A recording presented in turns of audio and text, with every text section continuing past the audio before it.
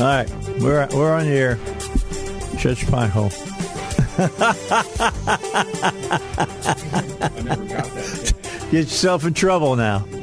Don't want to get yourself in trouble. Yeah, we were just talking. Did you hear about this, Aaron? You're going to love this, buddy. Yeah, Saturday and Sunday, it says more than 2,400 migrants, read that, illegal immigrants, crossed into the United States near El Paso, Texas, daily over the weekend. That according to a senior Border Patrol official, marking what he described as a major surge in illegal crossings in the region. Hundreds of migrants have been staying across the border in Mexico, raising concerns among officials that many would try to cross when a Trump-era border policy ends in late December. Republican National Convention research says that Biden advisor Jake Sullivan, quote, said this: "We believe that that system is a system that does an effective job of being able to determine who is coming across the border." Yeah. Over 1 million getaways have illegally crossed the border and escaped into the U.S. since Biden took office. Well, they said this latest caravan... 1 million. 1 million. They said this latest caravan, it's only going to get worse, was brought in. The Mexican government bussed them right to the edge of the border. Yeah, the Mexican police were following running alongside with the trucks to take them right to the Mexican border before the 1,000 of them crossed. Dropped them off at, shelters and different things, and they proceeded to just trot right across the border. Yeah. Did you say the number one language soon will be Mexican here in America? I think they call that Spanish, Dave. Do they call it Spanish? That's Spanish. You ever heard Spanish and heard Mexican? It's different. It is. It's not the same thing by a long shot. They got their own language, just like we got. I mean, we say we speak English, but it's not proper English like it was over in England. Far from it. Walking around. Those guys are crazy over there, too. I don't want to talk like the British do. No. I don't need a stiff little finger. Who wants to call? I don't want to say, give me a serving of banger and mash. No. No. I just, or give me a fag. Yeah, I like cigarette. No, over here, that would be totally misconstrued. I wonder if that still works over there. Oh, yeah, they still call them fags. Oh, do you know what I'm talking about, Aaron? Hey, Aaron. I'm not sure I know what you're talking about. You don't know what you don't know what a fag is in Britain? It's a cigarette. You smoke them. No, I did not know that. They call them fags. Yeah, that's what they call them. Definitely smoking a fag is I different. won't even get into speckled dick for you. That's a sausage now. It's not nasty. It's a sausage. They eat that. Nasty. They eat it over there. Okay. If I said that I was eating one of those here, I can tell you I would get some looks. Not in polite company, Dave. Yeah. I don't know. It's just crazy. I would think you'd be wanting to read books to children at that point in time. Yeah. I want to read books. That's what I want to do. They got a new show on HBO, and I'm like, I'm getting so close to just canceling it. I mean, they have like one or two shows that I watch, religiously because I really like them. But, this new one, Here and Now, and it's all about, these dancers that like to dress up like women. When Divine was around, the big fat ones were looked at, and everybody would go, "Hey, no big deal." Right. That's Milton Berle and stuff like that. Not anymore. They're serious about this stuff. They were serious then. I mean, they were just working us into acceptance of degeneracy. They were like the jesters of old, except here they are. What is it? Oh, drag queens. That's what they are. Where did that term come from?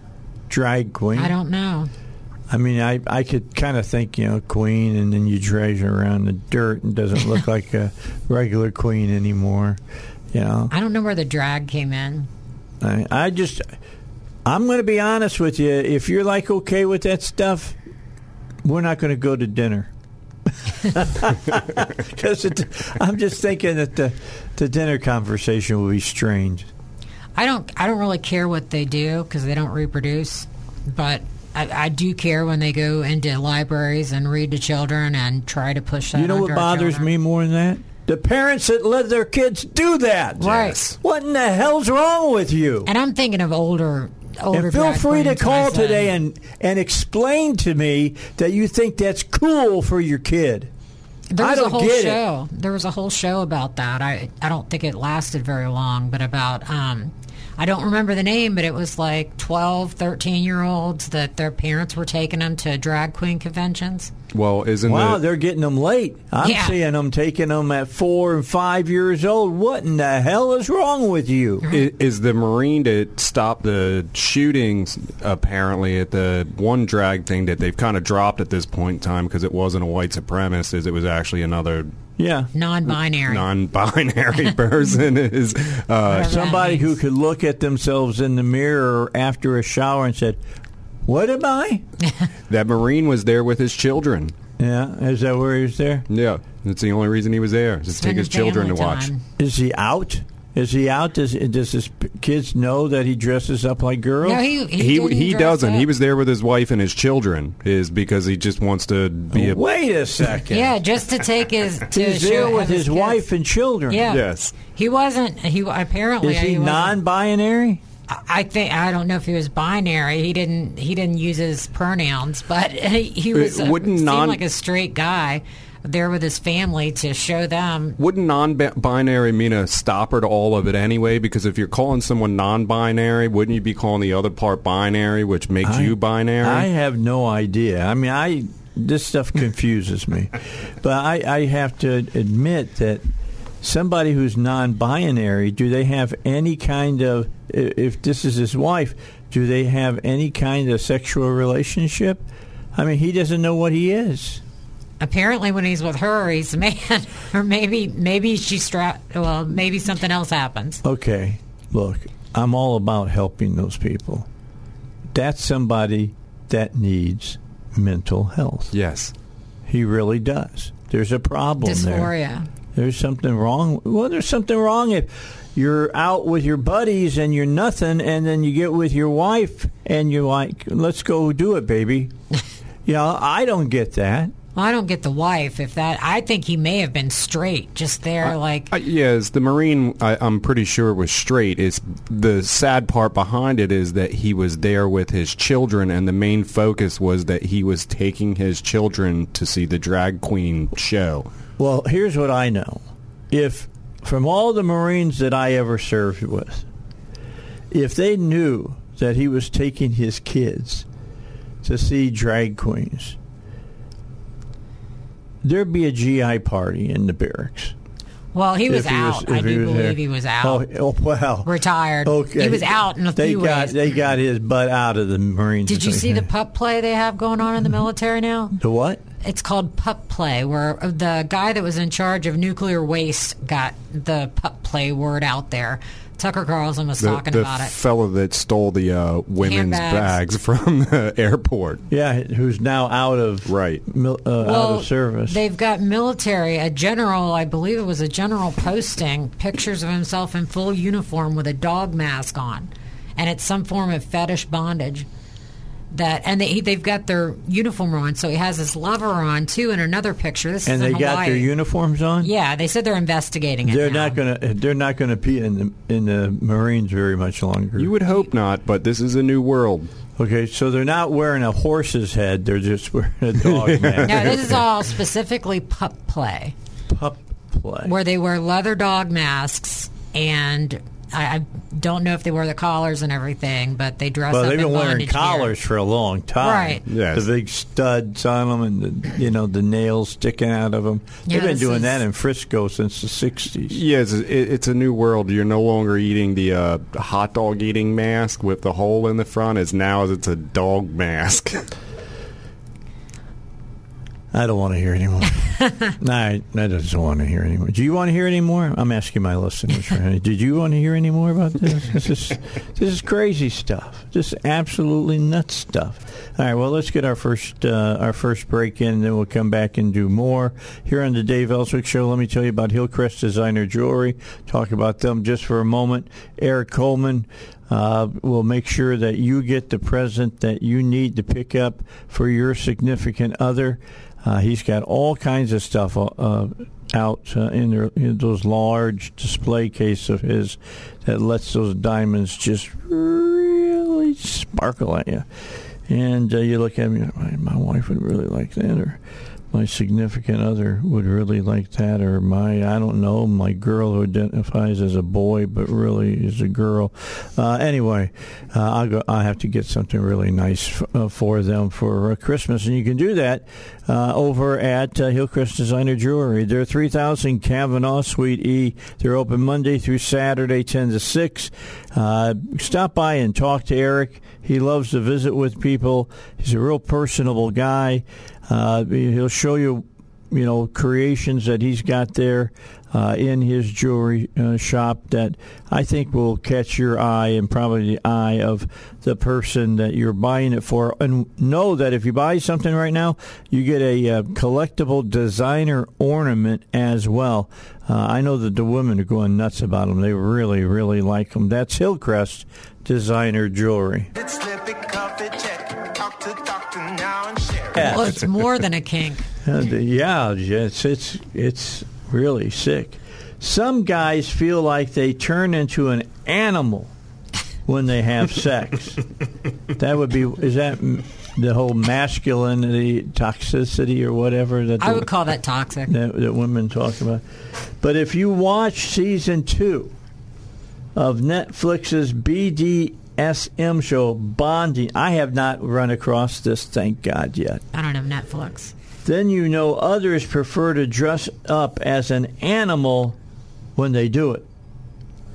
Puppy play, a.k.a. pup play, is a form of consensual adult role play popular in the gay leather community, where people dress up and embody the characteristics of a dog.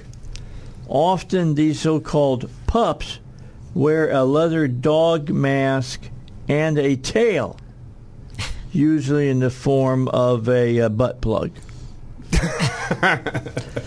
They walk around on all fours, bark, and sometimes eat and drink from a bowl. But these pups aren't strays. They typically have an owner, also called a handler or master.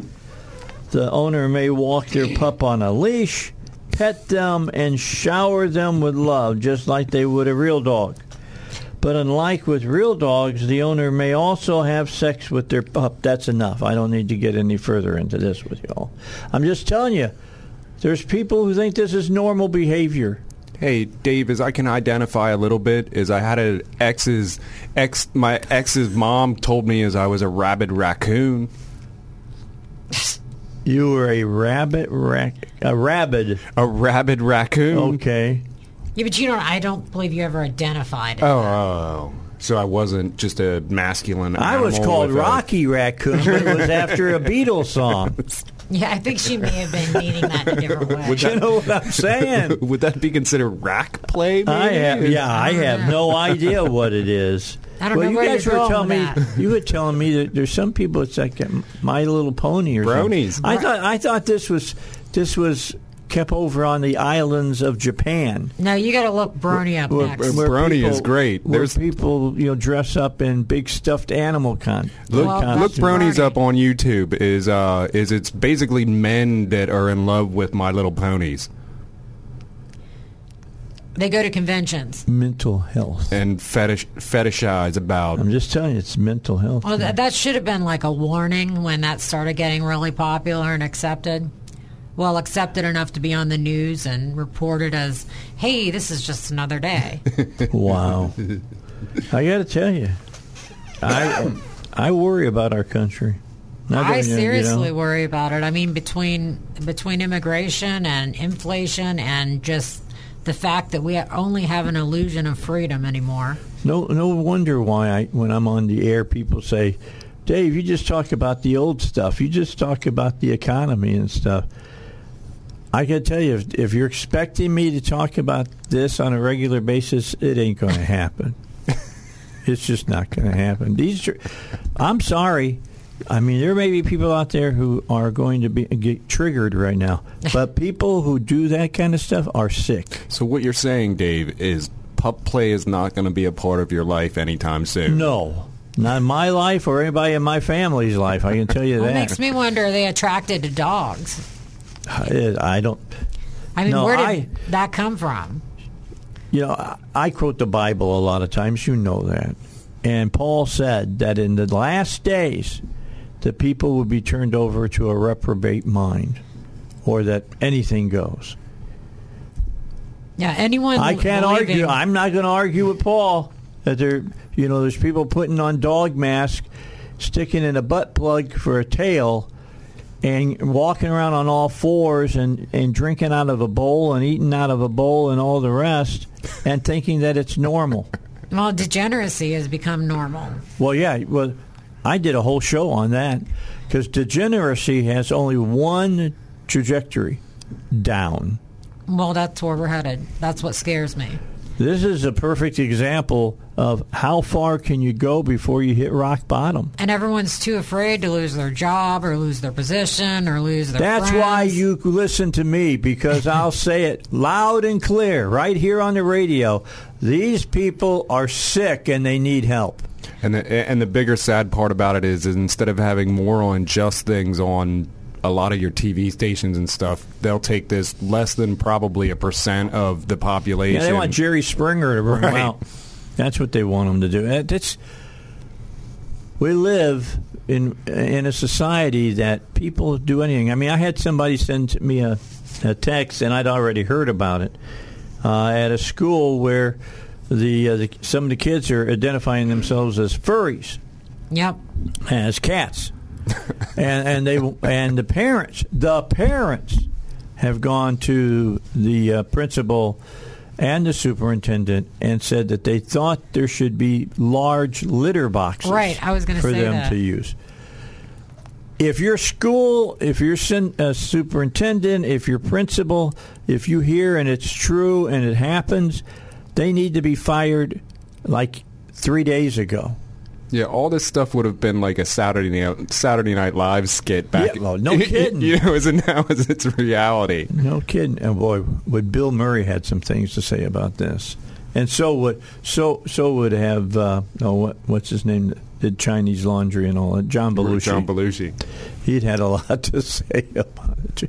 Can you imagine? I wish that Monty Python.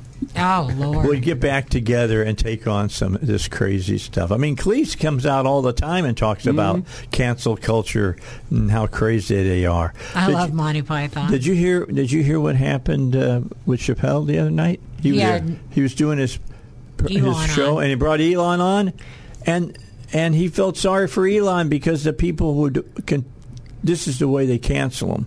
They boo anytime he tries to say anything, so that he can't say anything anybody can hear him. So that's censorship in and of itself. But, he's just shaking his head. Because he wants freedom of speech is the people that lauded him That's for years. It's freedom of speech. That's what it's about. I thought the progressives were about freedom of speech, and they're not. No, they're the old not. liberals are. They're the real fascists. They're the real Nazis. They're the ones that don't want people to have their own thoughts. Yeah, they shut down any dissent. They can't handle arguments or actual, discussions. Lauded him for years for his electric vehicles and now vilify him for freedom of speech. Yeah. I mean, it's amazing to me because I've lived through it all now. I was in the Berkeley movement when I was in my late years in high school, which was all about freedom of speech. And now the people that I was friends with in Berkeley have turned around, and now they don't want anybody to be able to talk about anything anymore. They want to censor everybody and cancel everybody. What is wrong with you people? It's propaganda. What is wrong with these people? Seriously, what is wrong with words? Right. I mean, they've been so triggered into these talking points. And that's the operative word for my show this morning. Triggered. Triggered. Yeah. I've been triggered today. Pup sex. This is crazy stuff. Wait till you see bronies. All right, we're taking a break here on the Dave Elswick Show. All right, so Dr. Fauci, the minister of misinformation, is saying that Elon Musk is the minister of misinformation and that he's just throwing a bunch of stuff out there to confuse people. No, he's showing you what people were actually saying behind the scenes at Twitter. Right. He's gone into the Wizard of Oz. He's gone into the Emerald City. Mm-hmm. Yeah. And he's pulled back the curtain and said, "Here's Oz, and here's why you didn't hear about this, or you only heard about this way, and it's all there." Categorically easy for you to read and to decide. What amazes, well, it doesn't amaze me any longer. What worries me is that only Fox is the station that's even talking about these dumps that they're doing from Twitter. It's because the other media companies were involved. Well, I know that, but I'm just saying ABC, NBC, CBS, MSNBC, CNNBC, none of them are even covering this at all. They had 13 minutes. And in Fox's, it's very, very in between, few and far between, is it's Tucker's, Gutfeld, Hannity. Oh, they're in the mornings now. They're all. Are they throwing it out in the morning too? As far as just a news story, they're all over it. But now. It's not like they treat it. They smile about the story. They smile when they lead into the story, and then they go, "Okay, what's up next?" with a big smile. Not like it's of any consequence. I won't say that. I watch Fox and Friends. Or the pre-show to Fox and Friends. It's like a pre-football show. I see them, and Todd. Right. He is all over this. Well, he's a character. He is really irritated about all of it, and rightly so. Yeah. That they're keeping this, and they really haven't kept it from anybody. I mean, when you suddenly see it just kind of disappear from the marketplace, so to speak. You got to know somebody is saying, well, you don't need to know that. What amazes me, college students, when I was a college student, if that kind of stuff happened, we'd been out marching in the streets, all right? We'd been marching in the streets because we wanted to know the truth. We didn't want to cancel the truth. We wanted to know the truth. And now that's not the case. No. You're little brown shirts. That's what you are. I'm sorry. You're a little brown shirt. Well, you're the one that would have been, bowing down to Hitler and burning books. Well, that's because it helps their side. And any means possible is what, I think is... Yeah, end justifies the means is their modus operandi. Right. And they don't want to talk about it. Lord, don't even bring up a fact. Well, the press secretary... They don't want to talk about facts. Right. Well, and it's one of the great things that we have with our little handheld devices now. Is it's one of the things I always use is, hey, well, let's look it up. And then people don't want to look it up is because they know you're going to be right with what you're telling them. And it just turns into anger. Yeah, they get angry because you're wrong. Yeah. That's right. All right, that's what MSNBC told me so. Yeah, that's just crazy. It is. It's really. It's disturbing for someone like me who's been around for a long time and been politically active all my life and fought for freedom of speech from the Berkeley side so people could actually write what they believed and published what they believed, and now see it come full circle. And I've always said that. I said if you're all the way deep into, wearing an aluminum foil hat on the right, or you're all the way over on the left and you want to take and burn every American flag you can find, you know where they both end up at the end? Totalitarianism. totalitarianism, because whether it's from the right or the left, you don't want to be there. But we've already got shadow totalitarianism. Excuse my language. Trying to pronounce the word. But, I mean, it seems like because nobody's in uproar, nobody's in arms. I mean, we had two elections. They're too excited about watching, the Razorbacks on Saturday. Yeah. I think I would take my aluminum helmet before I would take my pup mask, though. Yeah. Yeah. And what used to be called a conspiracy theory is generally the truth. It's the truth anymore. It's getting that way. It really is. It's turning out that way, and it's very, very... It's sad. It's sad. I'm watching my country crumble in front of me, to be honest. And people are sitting back watching TV and allowing it. Well, they're taking part in it. Yeah. They're taking part in it. You got men that are going out and in love with My Little Pony, and you've got women that are in love with My Little Pony. What is wrong? I'm just saying, if you'll go along with anything, you'll end up going along with everything. You'll fall for everything. Yeah. Dave, you just need to take a step back, watch some of your Morning Joe, and quit, and listen to some NPR. Yeah, that's what I need, exactly. I need to be one of those. NPR, all things considered, used to be a good radio show. Yes.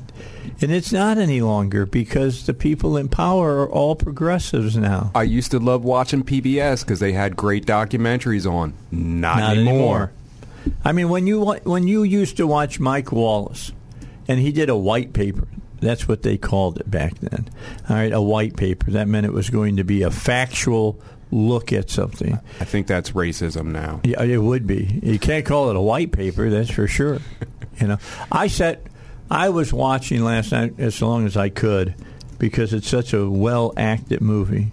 I was watching Washington and Malcolm X. Mm-hmm. Oh. Which it's got some great scenes in it. Mm-hmm. But when he's in prison and the guy is reading the definitions from the encyclopedia or the dictionary to him about the word black and the word white, and he says, "And who wrote this book, son? Huh, boy? Who wrote this book? It's a white man wrote this book." And he goes into all of that, and I'm just listening to it. And I'm going, man, if that's really the way it went down, I got to give them credit. The people, the progressives, because they lied to people without knowing that they were being lied to, and got people to buy into it. It's just unbelievable. Victimization is like something that's easy to push on someone. If someone's looking for an excuse to their problems, you're a victim is easy to push on someone. Yeah, if you want to, you can watch this, and I'd be interested to sit down and take an interview with Denzel and ask him how he portrayed Malcolm X. Because, he went from the point of being a man who hated all white people to being a man who didn't hate all white people anymore. He understood it was a human condition. Yeah. And it was good, and then he ended up getting killed because of his views. The Nation does put out stuff to the effect of, like, if you read the Bible, light is always portrayed as white and darkness is always portrayed as black, and that's kind of where they were probably going with the dictionary. That's what they did, yeah. That's exactly what they did. Well, when you see black, all they say is bad things, Well, it's because if you look at the human way people viewed black, at night, that's when bad things happen. Yes. Right, darkness. Back then, they didn't have a lot of light. You walk around with a stick with something Candle wrapped around the end of it, trying to see 2 foot in front of you, and bad things tended to happen at that time. That's why it went the way it went. But, yeah, I just... Sounds like our roads. And their whole thing about, the black man was the first man, not true, and we know that now. Through archaeological evidence, that's not true. And it wasn't a white guy, by the way. Kind of an olive-skinned guy is what we're talking about here. So anyway, I don't get it. People want to have these just outrageous beliefs that fly in the face of what's true. I'd rather sit and talk to a Malcolm X person any day, because they will sit and have a conversation with you, and they depending at what Malcolm X you got. Well, when I used to live in Cincinnati, they were on the street corners, and I would talk to them. Well, they'd been taught by X not to be, bitter towards you and things. Yeah, I used to talk to a lot of Nation of Islam people, and they were. They will have a conversation with you instead of just stand there and get angry and either yell at want to fight or walk very off. Very composed. Yeah. Right. Yeah, if you want to be yelled composed. at, find a Farrakhan person. Yeah. They'll yell at you. If they Find a white liberal. White liberal. Yeah. Oh, yeah. Oh, man. Limousine liberals. Love liberals. I used to get along with the owner of WIBC, Jeff Smolian. He was a very big liberal, and I used to make fun of him on the air. I'm surprised I stayed there as long as I did, because he would come on and he would be talking about stuff, and I said, so are you embarrassed that you have this money? And as you listen to him, you could kind of hear it. And I said, look, if you get really embarrassed, just give it to me. Mm-hmm. I'll be happy to take it, and no problems. And he would just start cracking up. I've got a good friend in Philly that's like that, Brian. Yeah, he's like that, and he does give. I mean, it's amazing the stuff he gives away. He works. I mean, he's an over-the-road truck driver, and he works hard, butt off. Yeah, and anybody that needs something. He'll go out of his way to give it to him. He's a hardcore leftist that here's the problem. Doesn't like capitalism. Yeah, well, here's the problem with being a hardcore leftist, all right? And that is, if you continue just to give stuff to people, you're enabling them not to reach their full potential. Right. Well, and that's one of the sad things that I think that he came to figure out, or is figuring out, is that these people, they look at him and they say stuff like, well, you have, and they're mad that he has, but they don't understand is that he has worked his butt off to get what he's got. And then what he needs to understand, it's because of capitalism that he's been able to work hard to get that stuff. He does, but he doesn't like it. He doesn't like it. I mean, he's the kind of person... I don't like working hard either, but at least I can get to where I want to get to that way. I can't the other way. He walks the walk. He won't even call the police. He is a super smart individual too. He's too smart for his own good. He was I raised think, in Ireland with the bombs going off and everything else. Okay. So really didn't have much of a mother. Had to grow up hungry, and crossed over to America. So was he Catholic or Protestant? He isn't either. He had to be one. I don't remember what he said. I think he was raised Catholic, was he not? I think so, but I'm not. I'm pretty sure. That's a whole religious war that was going on over there. Yeah. It's crazy. All right, it's about 14 minutes to 7. Let's take a break, and then we'll come back and talk more. PI Roofing is now PI Roofing and Home Solutions. That home solution part is important to you, because if you need some, let's say, construction done, it's not a big deal. Maybe you need part of your deck, fixed up. They'll do it for you, and you just have to call them, and they'll set up the time to come out and take care of it, and they'll do it at a reasonable cost. Because if you call one of the big construction places, that they got multiple trucks that show up and stuff, they ain't showing up at your house to fix your deck. I'm just telling you that right now. So turn your attention over to PI Roofing, because you know what they did in the roofing business over the last 20 years. They are considered one of the best roofing company, if not the best roofing company here in Central Arkansas. And now those same people that have been fixing your roof can fix up all kinds of things around your house and take care of it for you and not charge you an arm and a leg. Call them up at 501-707-3115 or visit them online, piroofing.com. It's the only company that I'm using for my roof. They're the only people who've been on my roof to fix it. And I can tell you in the springtime they're going to fix my deck. I've been talking to them about that. So if you want to do like I do it with PI Roofing. Hey, don't forget, coming up after the 7 o'clock hour for news, Bible guys are coming in. I have a really important question to give to them about a person who's dealing with one of his friends who is feeling suicidal.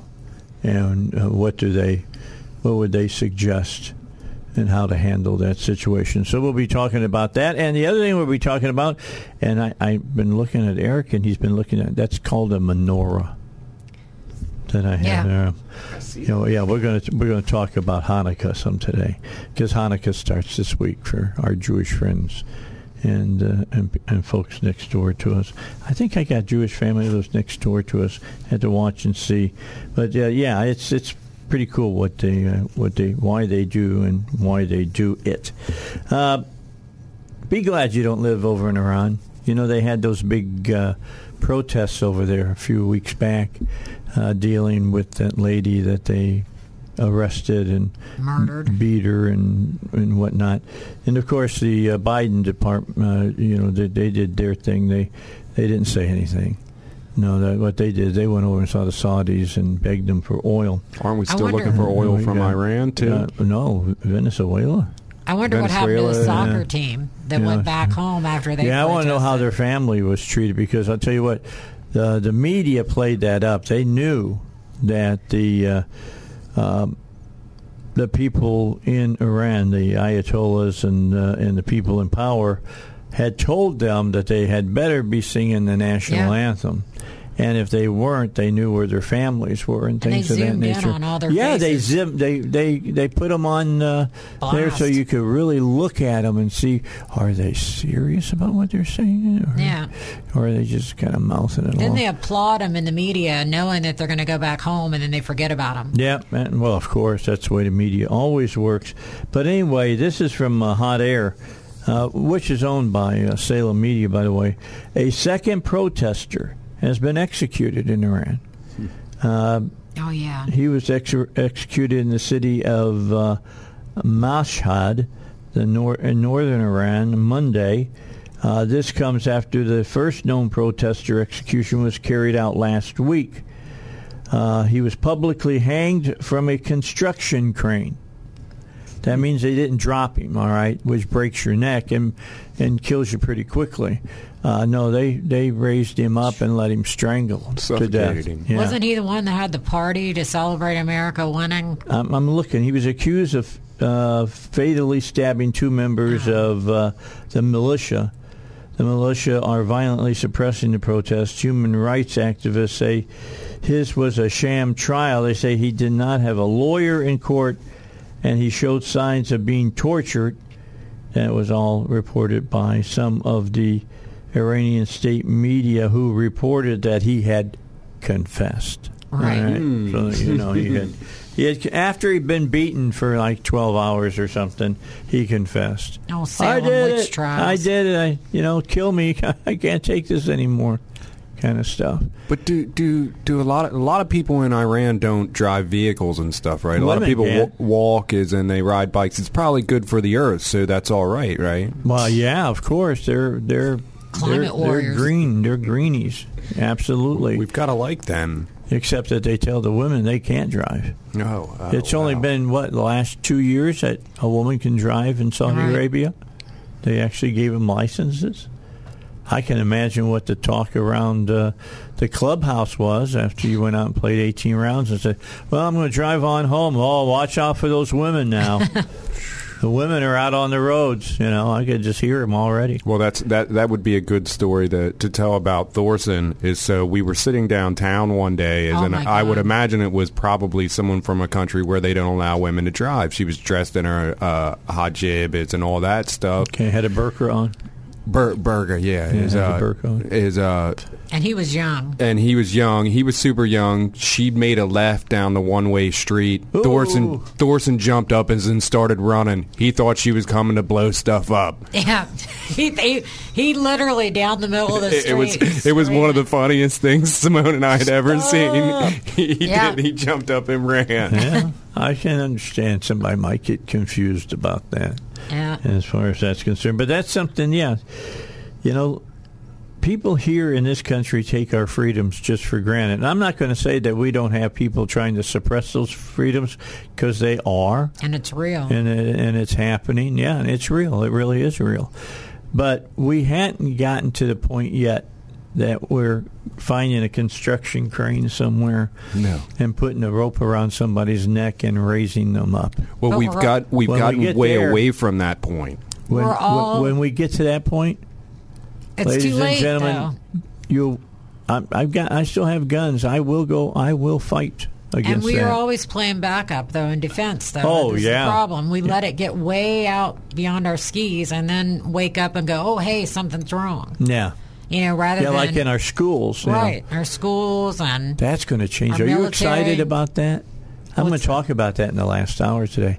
There are some big, big things going to happen come to the General Assembly starting in the beginning of January, and school is one of them. There are huge changes coming.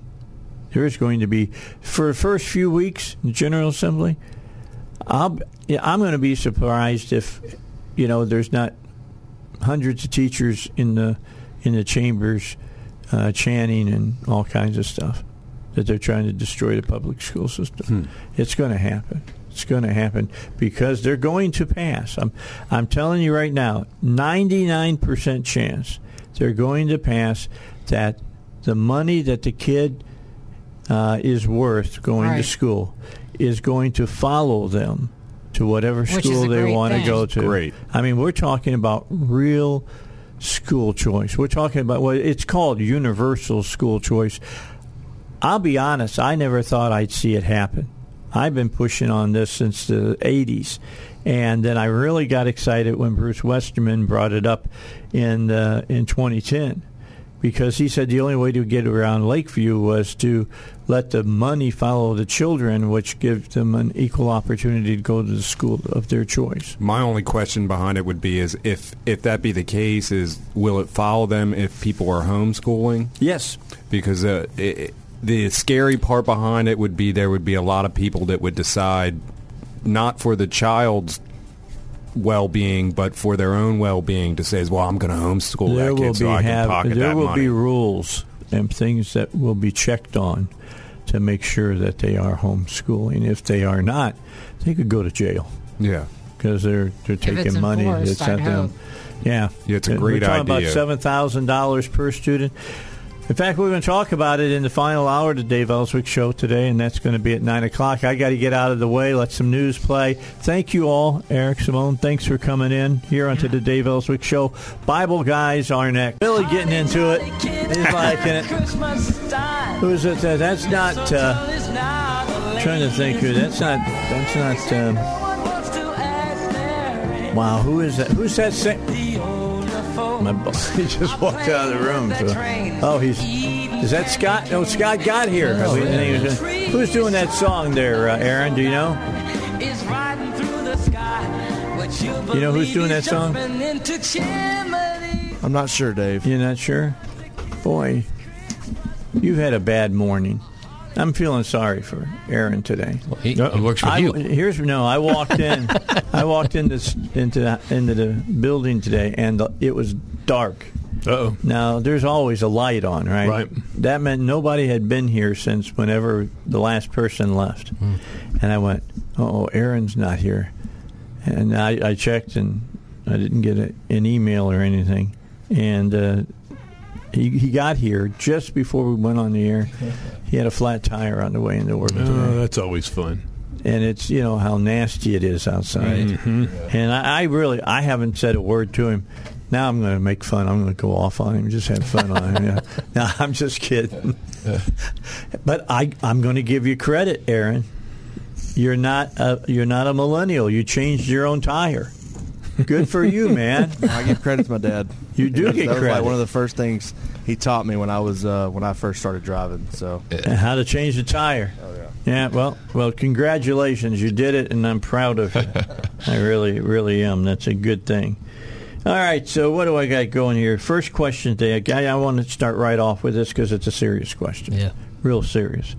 I have an extremely depressed friend. He's considering suicide.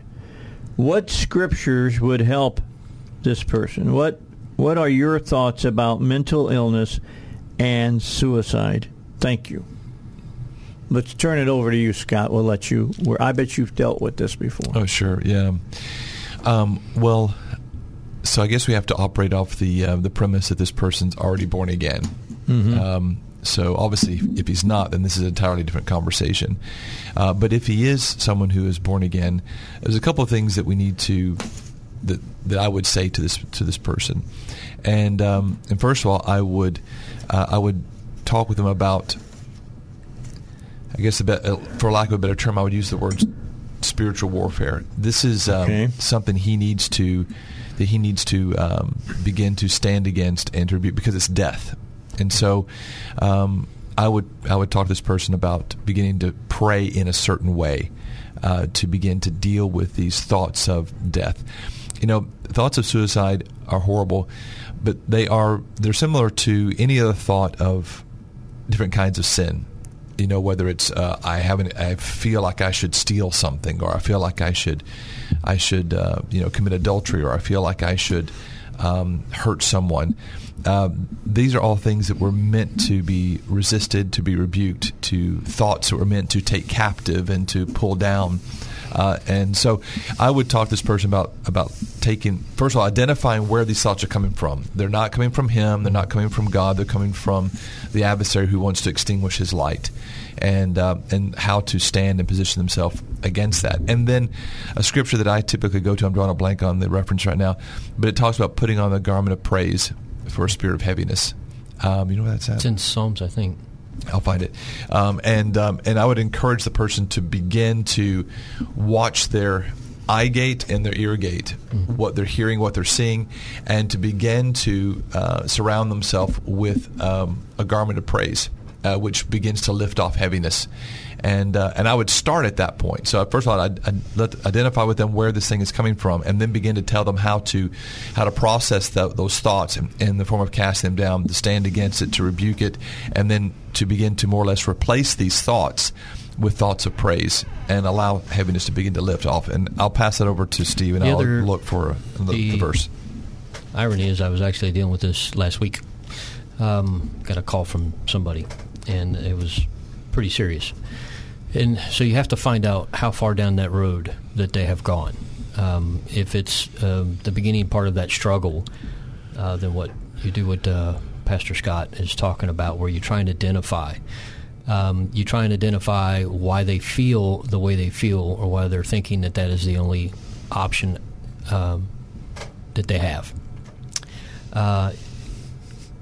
And you also need to find out, is there a sin related to it? Because sometimes people are dealing with guilt, and they feel like they can't be forgiven, they can't feel like they can overcome the situation, or whatever the case is. Or maybe it's something that somebody's done to them, because one of the things that people don't talk about is the trauma side, where people feel that they can't get any relief, they can't get any deliverance from any maybe past trauma or thing, and so they just feel like they can't take or deal with the emotions and what they've gone through any longer. But then I would also take them to the place where you remove this away from them just for a minute. And what I mean by that is, if someone who's in a place where they're willing to harm themselves, they're not thinking about others. And I think that one of the things, and most people do not want to hurt other people, and they need to think about the effects of what would happen to a mother, a father, a husband, a wife, a child that they would potentially leave behind. And when they start thinking about the second and third order effects of them going, then that would tend to usually break them back, because people don't want to hurt other people. So there's a very, all of this is very situational. It really is, because you need to find out what's going on, and if it's really just the beginning stages, like what Pastor Scott is talking about, then you have to try and get them to understand what they're dealing with first, dealing with a spiritual attack, and then work down to what's going on with that, and why do they feel the way they feel about it. And I think that's important that Jenna said, that this is a spiritual thing. Yeah. It's not just It's obviously just not feeling blue. Right? No, it's not just feeling blue. You're at a point now to where you're wanting to end your life. This now a spirit has entered in here and is working to kill. Jesus actually said of the devil, he said he's been a murderer since the beginning, and that's what what you're about to do is commit suicide. Someone's going to commit suicide in Swedish. Not that this really makes a big deal to a lot of people, but in Swedish, the word for suicide is självmord, which means self-murder. And that's kind of what this is. Yeah. We've kind of given it a different name, but it's actually self-murder. And so the devils have been a murderer since the beginning. And so we need to understand that this is now a spiritual thing. Go into Isaiah 61, which is where... Before I forget, yeah. I just want to say this point. And don't address the super spiritual aspect of it, of what we're not sure about, unless it's brought up. And what I mean by that is, don't tell them they're going to hell. Yeah. Right? Yeah. Because if you've already got to the place where you're willing to eliminate your life, then you really have kind of you've gone beyond that point. You're not anyway. even thinking about that aspect of the judgment, if you will. So that's another discussion on whether that's the reality, but that's not something you want to tell somebody, because if you've gone to the place where you're willing to kill yourself, then all of those kind of other barriers are not going to be heated. I'm going to make a suggestion. And some people might think I'm crazy, but I'm going to say, go to the classic movie tonight. It's a Wonderful Life. Oh, yeah. Go to that, because that's what is dealt with. That's why it's such a dark movie. It's about killing yourself. I mean, George is ready to kill himself because of the positions that he finds himself in. And he says, I wish I was never born. And his guardian angel says, well, okay, let's see what life would have been like if you'd never been around. Yeah. And that's what it's all about. Yeah, and that's why I was saying take it down that other path to let them know the second and third order effects of what's going to happen if you're not here, and let them know that they are loved, because when you're at that state, you're feeling abandoned. You're not feeling love. You don't even love yourself at that moment. Yeah. And people would typically say, everybody would be better off without me. Right. No, they wouldn't be. No. You're about to you're going to change your lives forever. Forever, yeah. In Isaiah 61, it says here, Jesus obviously, he quotes this of himself. But in Isaiah 61, verse 1, it says, the Spirit of the Lord God is upon me, because he has anointed me to preach the gospel to the poor, to send me to heal the brokenhearted. That's obviously one thing you can really kind of rest on, helping people to get their broken heart healed. To proclaim liberty to the captives, the opening the prisons to those who are bound, to proclaim the acceptable year of the Lord, the day of vengeance of our God, to comfort all those who mourn.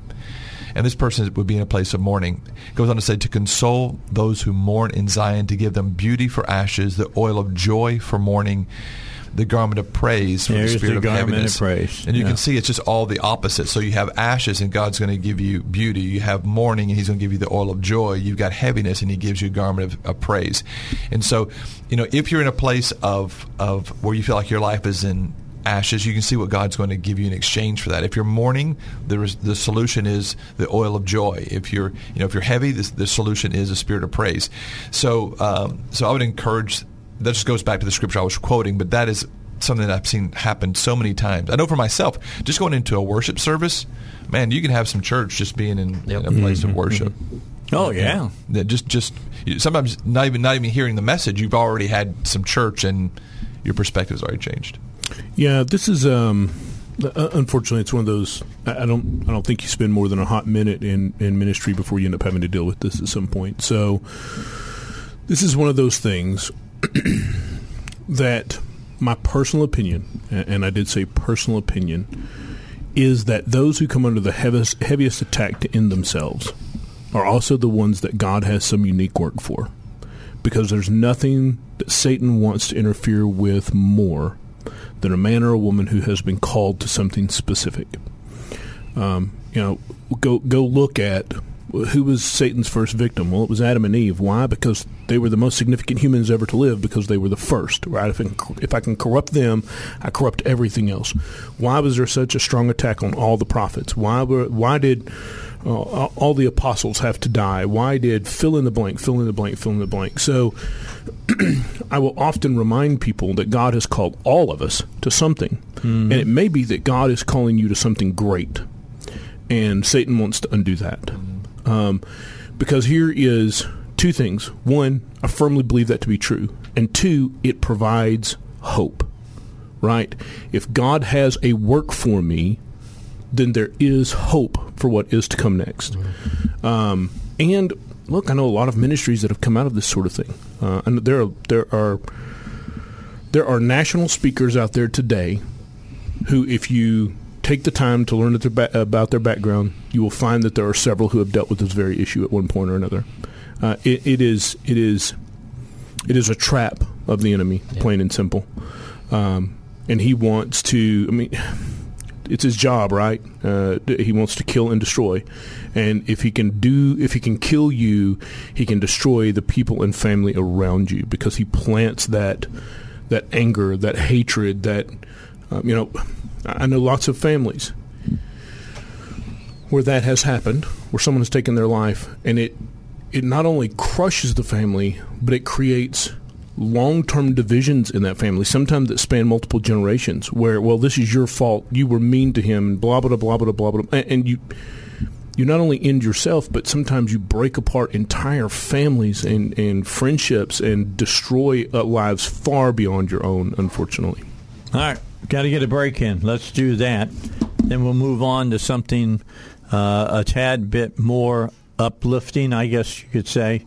We're going to talk more about Hanukkah today on the Dave Elswick Show. Stick around with us. You're going to learn something today as we talk about the Festival of Lights. And let me tell you something else you can learn.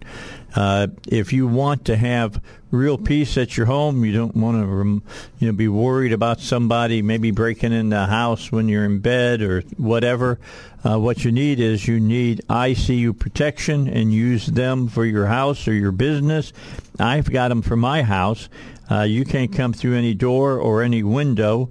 You can't even come through the garage and not set off some kind of alarm that will bring me up from basically the dead. And then the 12 gauge that I have sitting right underneath my mattress will be in my hands. And if you rob homes and you don't know chick, all right, you probably shouldn't be robbing homes. I'm just telling you. They do a job, and they do it right. Billy Mack, if you give him a call at 501-205-1333, he'll go over all of this with you about, what equipment you need, and know that the equipment he puts on your home is yours to keep, no cost to you. All you have to pay is the monthly service charge. And these are the guys at ICU Protection that do the security for the folks out at Nuke One. So if they can protect the nuke out there, they can probably take care of your home and your local business. The number to call, talk to Billy Mack about this. Again, let me remind you his name, Billy Mack, 501-205-1333. That's ICU Protection. All right, let's continue. Dave Elswick Show, 24 minutes after 7. And after that very serious talk about suicide, let's talk about something that's a little lighter, a lot lighter, in fact. Let's talk about Hanukkah. Okay, now, Jesus or Yeshua went to Hanukkah. Mm-hmm. Yes, he did. Mm-hmm. Absolutely. And he made the trip to do it. Mm-hmm. I mean, you go back and you look at Paul, and everybody says, "Well, is it really important to do the festivals and all of that?" All I know is that Paul went back to Jerusalem to do festivals. Sure did. And if that's the case, I mean, he was born again Christian when he was doing this stuff. All right. And well, not only went back to Jerusalem, he was but a born again Jew. Let me clarify that. Left the world's greatest revival at the time. Yeah, it was like I appreciate what the Lord's doing here, but I got to get back to Jerusalem. So yeah. And he said, "Follow me as I follow Messiah." And so, we're meant to follow him, and he was certainly someone who, like Billy said, the revivals were happening. He would stop in the middle of a revival and say, I need to get back to Jerusalem because Pentecost is coming. If you brought that up, I use that story out of Acts 18 to make that point, that if you were to say, hey, there's an event happening here, and I'm going to, it's a revival, it's a tent meeting, whatever the case is, and it specifically says that I think it was the Ephesians asked him to stay, and it says he left there, and this is the irony. Yeah, he did. They asked him, don't go. Correct. And then he sailed past Galatia to get there. And Galatia is the anti-law book by most of our brothers. And if you were to say that today, hey, I can't make that revival meeting because I'm going to go keep tabernacles with my friends in Oklahoma, whatever. Right. They would think you were a heretic and a heathen. But that's exactly what Paul did. And that shows you how important all of these things are and how much he saw Messiah in all of those things and why it's important to keep them in context. I think I would say I don't think they might think that you're a heretic or you're heathen. I think they just think you're weird.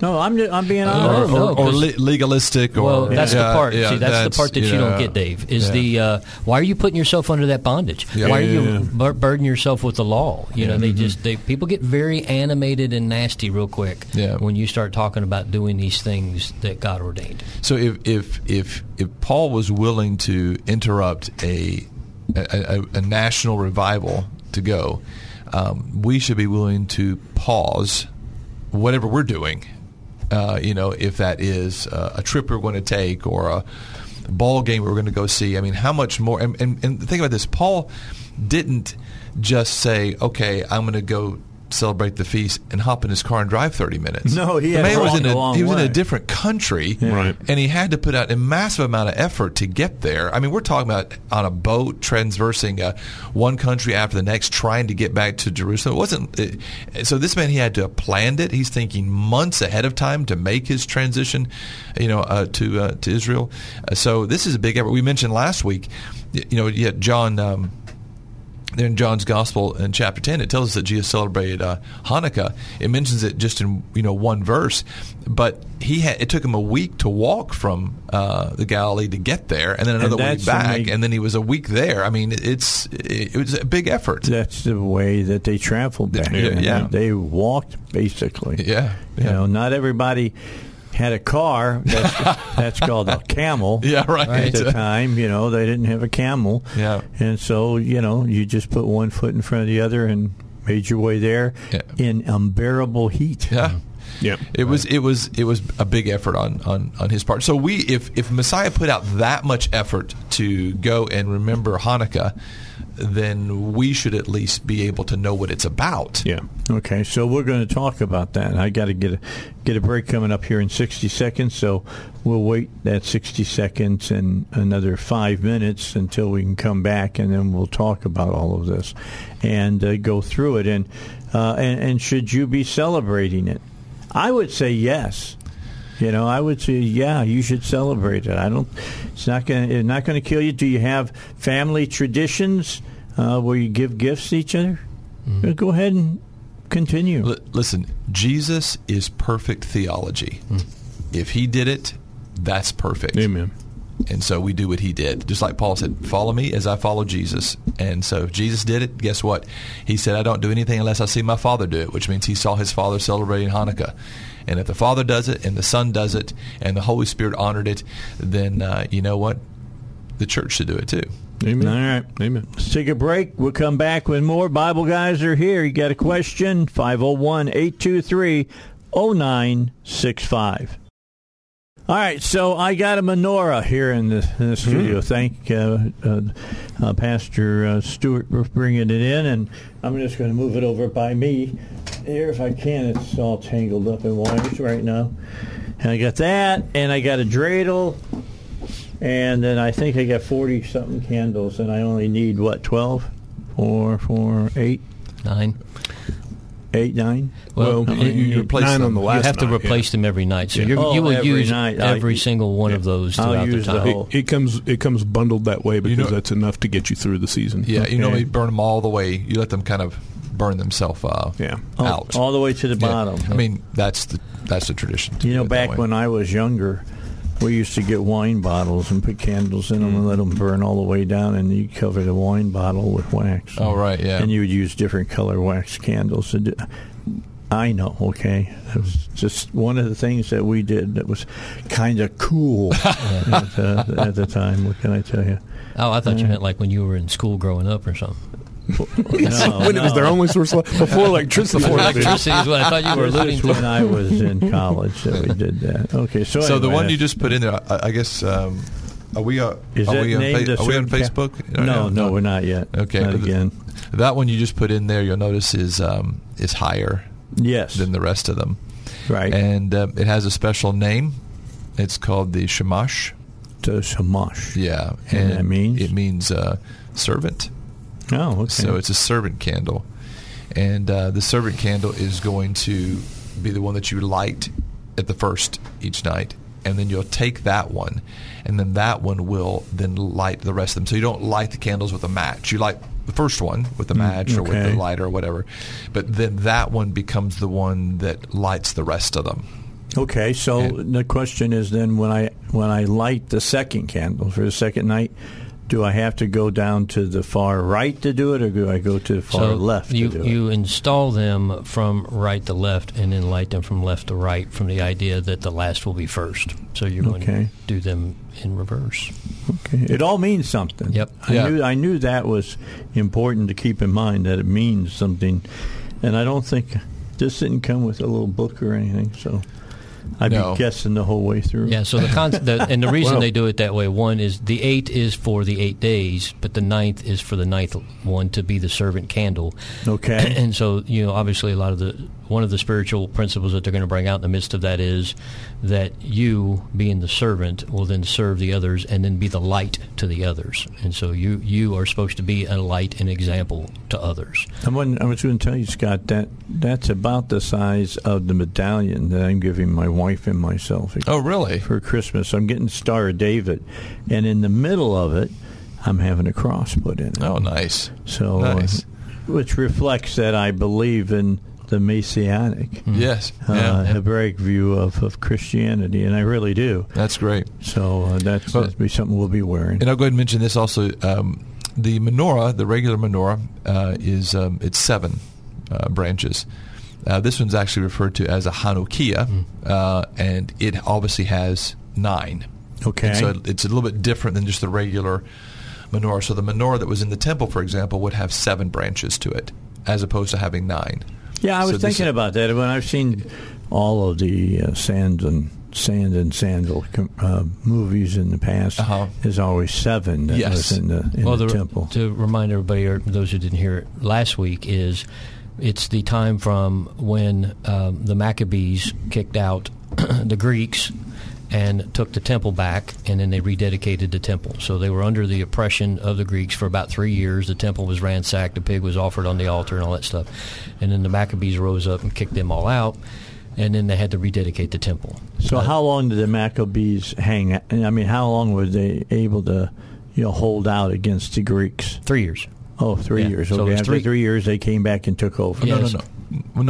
No, it took the Maccabees 3 years to get rid of backwards? Yeah. Oh, okay. So it took the Maccabees 3 years to get rid of the Greeks, but once the Maccabees got rid of the Greeks, the Maccabees stayed. Yes. Yeah. Until the Romans came along. So the Greeks never got it back from them. Okay. Well, that's good. I'm glad to hear that. Yeah. Yep. But then the Roman Empire came, and they were stronger than the Greek Empire. Yes. Yeah. So it was, So they rededicated the temple, and the Jewish tradition says that when they went in, they found only 1 jar of oil, of all the oil that was used to light the menorah. And so then when they went to light it, it lasted for 8. Yeah, and if you remember, this oil, once it was lit, it was supposed to be lit all the time, perpetually. The light was not, once you've lit it, it wasn't supposed to go out. So originally in the temple, as we're told, God originally lit the first menorah himself. And then the priest's job was to maintain the light and make sure the light never went out. So one of the jobs of the priest is to always keep the fire burning. So they knew once they relit the menorah, it wasn't a matter of just, eventually letting it go out and relighting it. Once they lit it, they had to keep it going. That's one of the reasons why when you light the candle, you let it go burn all the way to the bottom. Okay. And so the process was supposed to take 7 days to get new oil. And so they only had enough to last 1 day, and tradition says it lasted for 8 days. That was the miracle. That's why they'll eat things, fried, oil-centric kind of stuff during this time, fried potatoes, donuts, that kind of stuff. What? We have to eat donuts? Oh, man. As a matter of fact, little plug here. As a matter of fact, so this Sunday, Hanukkah begins Sunday evening. This Sunday morning, donuts. This coming Sunday morning at 9 o'clock at our church, we have donuts. Actually, they're donut holes and coffee and hot chocolate for anybody who wants to come early to church. I think last year, I think our people ate 2,500 or more of these donut rolls. Good for them. Good for them, yeah. Celebrating the holidays. They got into the full meaning. Yeah, and so that's before service, and then after service, obviously the rest that are left will hopefully be all consumed. For every 100 donuts, you get a free angioplasty. So here's my question. So, do you use olive oil? For your oil, is there a special kind of oil? That's the oil use? that they used. We just use candles. Yeah. Okay, I got you. Yeah. So I mean, if you were, using So our menorahs are candle based, while Correct. theirs is oil. Theirs was oil based, Right. yeah. And so they were supposed to, as Pastor Steve said, they were supposed to take them 7-8 days to get the oil, and they had to go around the country and get the different spices together and create it. But as an act of faith, they lit what they had, and it supernaturally lasted until they had made enough oil to replace to continue. Cool. And that's what the rabbis. That's kind of the story, the legend behind it. And you can read this story once again. We mentioned this last week, but you can read the story in the book of Maccabees. Is it both first and second, or is it just second? I think the main story. I forget which one. Yeah, but it's the whole history of that period of time. But this particular story is just in, I think, the second book. Who's the rabbi here in Little Rock? There's several. Yeah. Okay.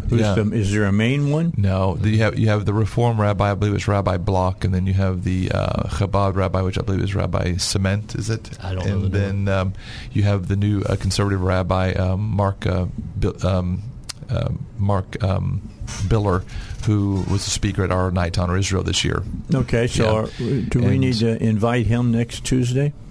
I could reach out to him if you want me to. Yeah, why don't you see? Because is he the one who does the menorah that's out there? No, that's the Chabad synagogue, and I believe it's Rabbi Cement. I may be wrong about that. I believe so. And they'll be lighting that this Sunday evening. They typically do it at the corner of Bowman and Chenal. And Chenal. Yeah, right there at this. There's a bank right there, isn't there? Yeah, it's a bank In one. the parking lot of the bank, Yeah.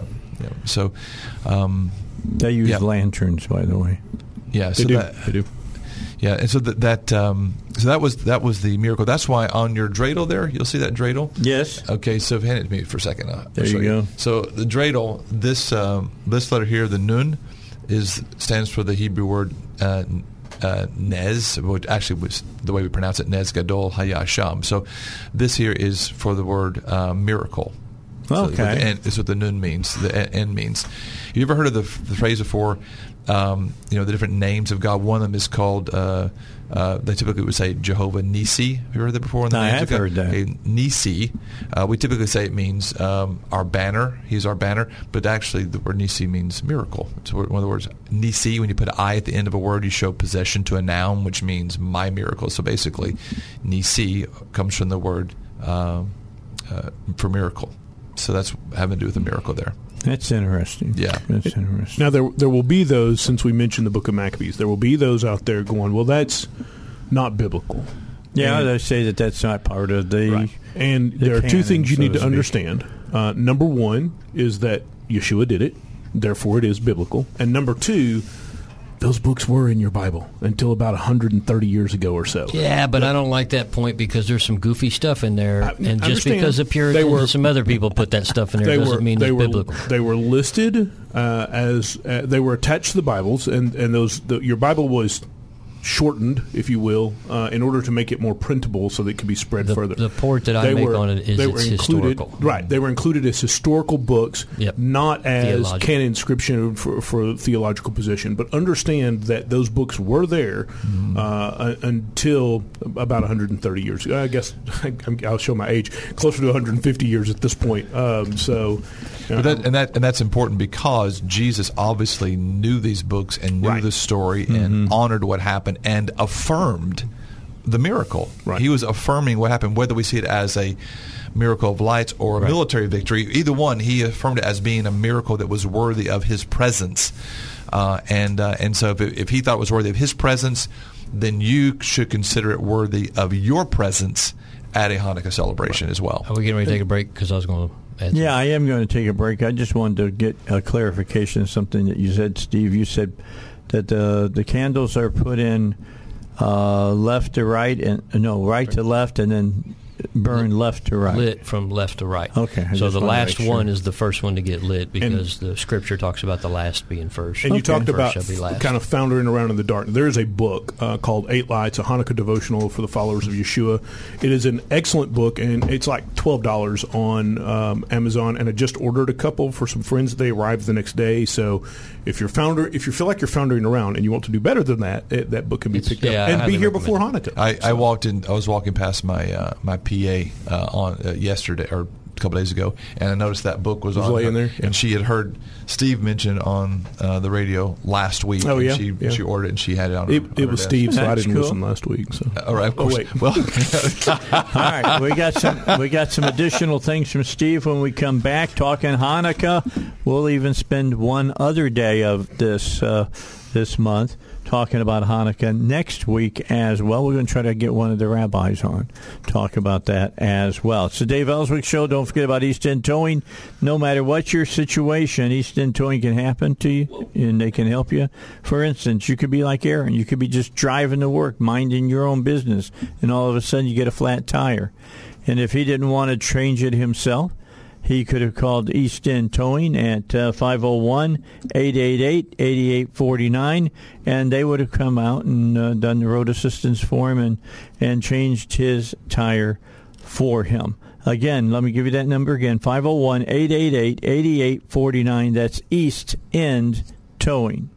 All right, back with you now. Next week, I'm going to ask Pastor Scott to give us a real time historical look at the first Christmas. All right, because it's not the way we portray it in the church or that you got under your Christmas tree. It's just not that. It wasn't that way. Doesn't mean that Jesus didn't come. It just means that it was different than what we've been taught. I'm just telling you that right now. Yeah. Three kings didn't show up that's the night that Jesus was born. Yeah. right. You know, and that kind of, I'll be honest with you, it kind of makes me go, watch it, and I go, it's so great, but the story is so wrong. Right. You know, it's happening in September, it's not in December, and all of that. So go ahead, Steve. I know you wanted That's to why bring something up. we moved away from that. I went through a period of time where I was coarse. I know it's going to sound surprising about that kind of stuff as far as Christmas, because I am wired in such a way that I only deal with facts and truth. And so if I find something that is to be true or not true, then I adjust my life based on that. And when I found out where all of the Christmas stuff came from, I was just like, well, that's not biblical. And I started focusing on tabernacles. And so we just kind of dropped. It wasn't an overnight, but it was probably within a year or two of finding out that I was like, oh, so we're going to change. Which I say all that because that's why what I focus on during tabernacles. The tradition of the oil lasting for 8 days is in rabbinic literature in Talmud. It's not in the book of Maccabees. What's in the book of Maccabees is the story of them going in and kicking out the Greeks. And the reason that we celebrate that as the miracle is because it is also a fulfilled prophecy. It is a way to confirm the things that are written in the Bible. Mm-hmm. And then when Jesus went, he's reaffirming what the book of Daniel, chapter 8, told us was going to come. And when you read that and understand that the language that was being used in Daniel 8, talking about the goat from the west that was going to come and drive east, kick out the ram that was in the east, which was Persia, and you see this historically accurate prophecy be fulfilled, and it describes that the temple would be ransacked for 2,300 evenings and mornings, which is about 3 years period. It's exactly what the book of Maccabees records. So we focus on that aspect of it. I mean, we do the traditions, we eat donuts and latkes, and we'll talk about those kind of things. But for me, the main focus is God's word is true and factual and fulfilled. And if this was one of the many prophecies that we have evidence of being fulfilled, then that's going to be my focus, is that God is going to continue to perform his miracles and fulfill his word. As far as Christmas goes, is it all right to look at it as just a family tradition? Yeah, I personally think that if we, I lived in the UK for 11 years, and it was not what they did was, like the Queen, for example. I lived there during the reign of Queen Elizabeth II. So her birthday was at, I forget when it was actually, but then the nation celebrated her birthday several months later. So it was it was placed at a time of the year where it was actually more convenient, for everyone to celebrate it. So so obviously the best thing to do is to do it when we believe it actually happened. But people say this: you should be celebrating the birth of Jesus every day of your life. You should be celebrating it all the time. So if taking a certain time of the year, I think that sometimes we can shoot ourselves in the foot in a way. I think that if, like I've told my church, I said, listen, this time of year, more people are thinking about the nativity, the birth of Jesus, than any other time. Whether that's the right time or not, the world is thinking. The world is about to pause all life to celebrate this. And I said, so take advantage of this and use it for advancing the gospel and bring people in to hear it. So I think that we have to use what we have culturally, but not from our pulpits, but still tell people the truth. We're doing this right now, but really this is the time. We may be celebrating his birth now, but his birth is really in September, and then the September-October time. And then when that actually rolls around next year, you make a point of talking about it and make a point of celebrating as well. You do this. Right, and why we're doing this. But we don't want to be so anti that we actually miss a gospel moment to actually further the gospel in someone's life. That's the part that I was referring to, because early on, call it, I don't know, sometimes people go through, whether it be a little anger or frustration, of course, because of my natural inclination to be sarcastic and pokey. What? Yes. No, it's a true thing. It happens from time to time. I would say things like Happy Saturnalia to people that were celebrating Christmas, because that's part of the origins. And I grew up a little bit and backed off that stuff because it was not productive. So I went through that statement or that stage for about a year or two. But yes, ideally it would be, let's get everybody focused, because then you'll understand the prophecy and the purpose of tabernacles, and then it would make sense to do it during that time frame.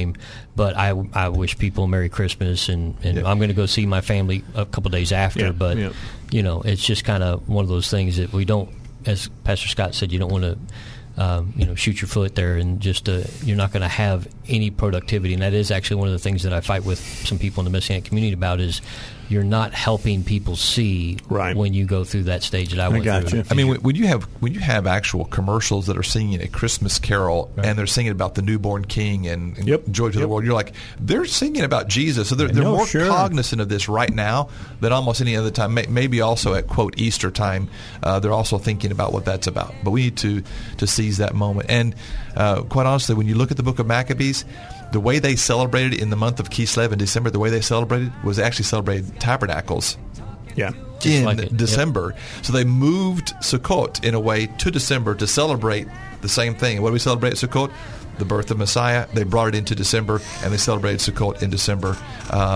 We can talk about that maybe more next week. We can read the book of Maccabees and show where they actually transplanted Sukkot into December, so they celebrate it twice. All right. That's for next week. You learned a lot today. Billy, Scott, and Steve, thank you all for coming in.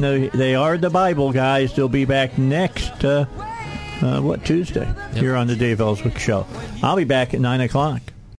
Let's get into it here on the Dave Elswick Show. I've been talking about this now for weeks as the election has been coming to an end, and Sarah Huckabee Sanders was elected governor, and that I believe that school choice was going to be the number one issue she's going to deal with.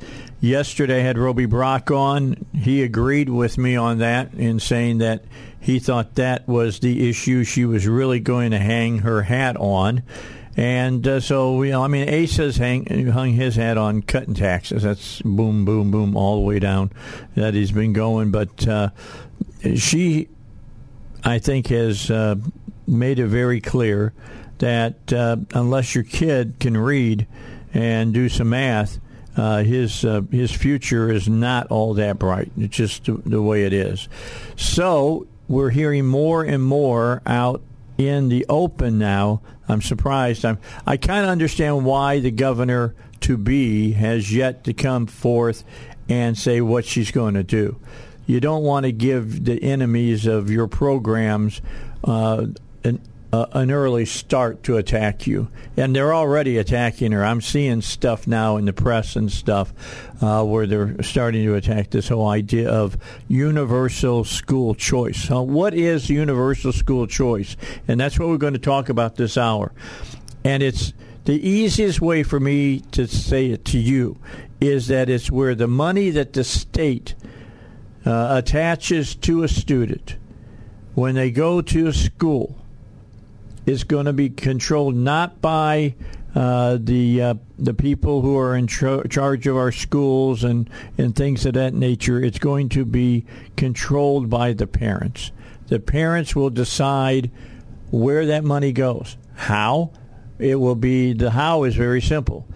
Do you want to stay in the public school you're in? You can stay in the public school you're in. Do you want to go to a charter school? You can say, I want to go to this charter school, and I want the money that's attached to my child to come to that charter school. Do you want to go to a private school? You can do it with a private school. Do you want to do it at a private school that's got a religious backing? You can do that. That was determined at the end of last year's session with the Supreme Court when they ruled if you're going to spend X amount of dollars and send it to public schools or charter schools or private schools, you had to include religious schools as well. So that is part of the law now. So that kind of sets it all up for you the way it is right now. I will let you know, Secretary of Staff for the new governor coming in used to be an assistant Secretary of Staff to Governor Ducey in Arizona. Arizona is one of the states that here just recently went to universal school choice. In fact, the governor said he said we went from 0 to 100 overnight, and they did. Florida, Indiana, West Virginia, and a whole lot of other states. I think it's 15 in total. Have started doing some form of this, of having universal school choice, and it's a good thing for your kids. I'm for it. I think a lot of people have been for it. I've been for it since the 80s, and we used to. There's a word that you don't use anymore. You don't say the word voucher. All right. That's been given a bad meaning. And all it means is that the money follows the kid. So now instead of them saying that they're going to give your child a voucher, they're going to give them an educational scholarship. That's what they're saying. And it's just that money. That's what's going to happen. But it takes away some of the preconceived notions that people have about what this is all about. So I had a young lady in with me a few months ago, and we talked about her running for school board over at Cabot.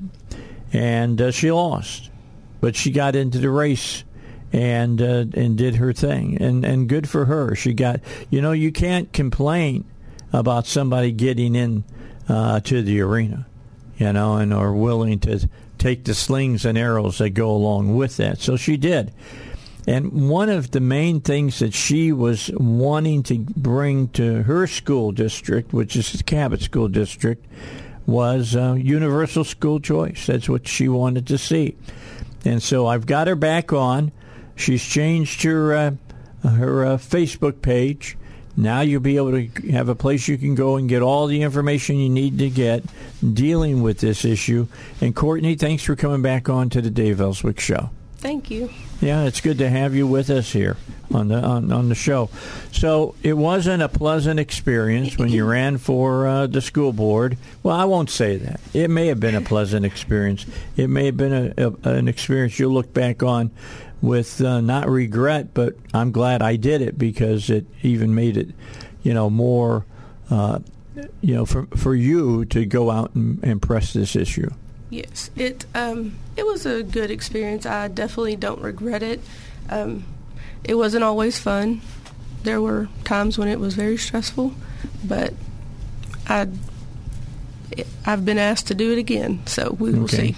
Well, and maybe in the next couple of years you'll run again. But here's the key: you want, as I know you've been hearing this, I've been hearing this, everybody's been hearing this, and we're going to hear it loud and clear, I believe, when the governor approaches the people and gives her inauguration speech, because I think we'll hear a lot about it in the speech, and that is she wants to get off the dime when it comes to education in Arkansas. Look, we have been struggling with education since I got here 23 years ago. But here's what we have not done. We've never really changed anything. We've stayed with what they would call the tried and true, or the status quo, or whatever terminology you want to use. And, Albert Einstein was real clear about that, that the definition of insanity was, doing something the same way time and time and time and time again and expecting a different outcome. You're never going to get a different outcome. It's like beating your head against the wall and not even stopping when it hurts. So let me just ask you, what are some of the things that, as you're starting to talk to people about this, what do they say when they hear about universal school choice? Well, some people don't understand it. They think that because you can choose, because right now in Arkansas, say if you don't want your kid to go to Jacksonville, yes, you can choose to probably go to another school district. But they only allow a certain amount to do that. They're not going to allow everybody that wants to switch to the school district. Why? Money. Right. Yeah, money follows every kid. State money and federal money. Yes. And so a lot of people don't get that we don't have real school choice. We have you can choose the district. You cannot choose any other option. So you're going from district to district. And then the other thing is, private schools aren't accountable to the state like public schools are. Okay, explain to them what you mean by accountable. So the private schools are not, I guess, held to the same standard as public schools. They don't have to follow the certain, Department of Education gives out the standards for the state of Arkansas school districts, and they do have to follow them. And I guess they say that private schools are not held to those standards. But our public school is really being held to the standards if most of our kids aren't reading. So I don't think that the rules equal the accountability. So we have rules that school districts are supposed to follow. We all know that they don't necessarily follow them, and they're definitely not held accountable to parents or teachers. So a private school, they know that if you don't like what they're doing, you can pull your kid and take that money. And they don't get public funds, so they're having parents choosing to bring their kids there. So I would think that really they probably have a little bit higher standard because they have to keep the kids to keep the money. Yeah, they have to answer to the clients, so to speak. The clients of a public school, which is the taxpayer, you'll find that they could care less a lot of times about what you think. Yeah, that's what I've seen. Yeah, they're not interested in talking about that. Even a private school. Let's say you had a private school. Let me just take a gander. What is it? What's the one that's here in Arkansas? Here in Central Arkansas Christian. Yeah, here in Little Abundant Rock. Life. Yeah, I can't remember. That's so good with football. That's out there. Come on, help me out here, Aaron. You know who I'm talking about. Pulaski Tech. Yeah, Pulaski Academy. There you go. All right.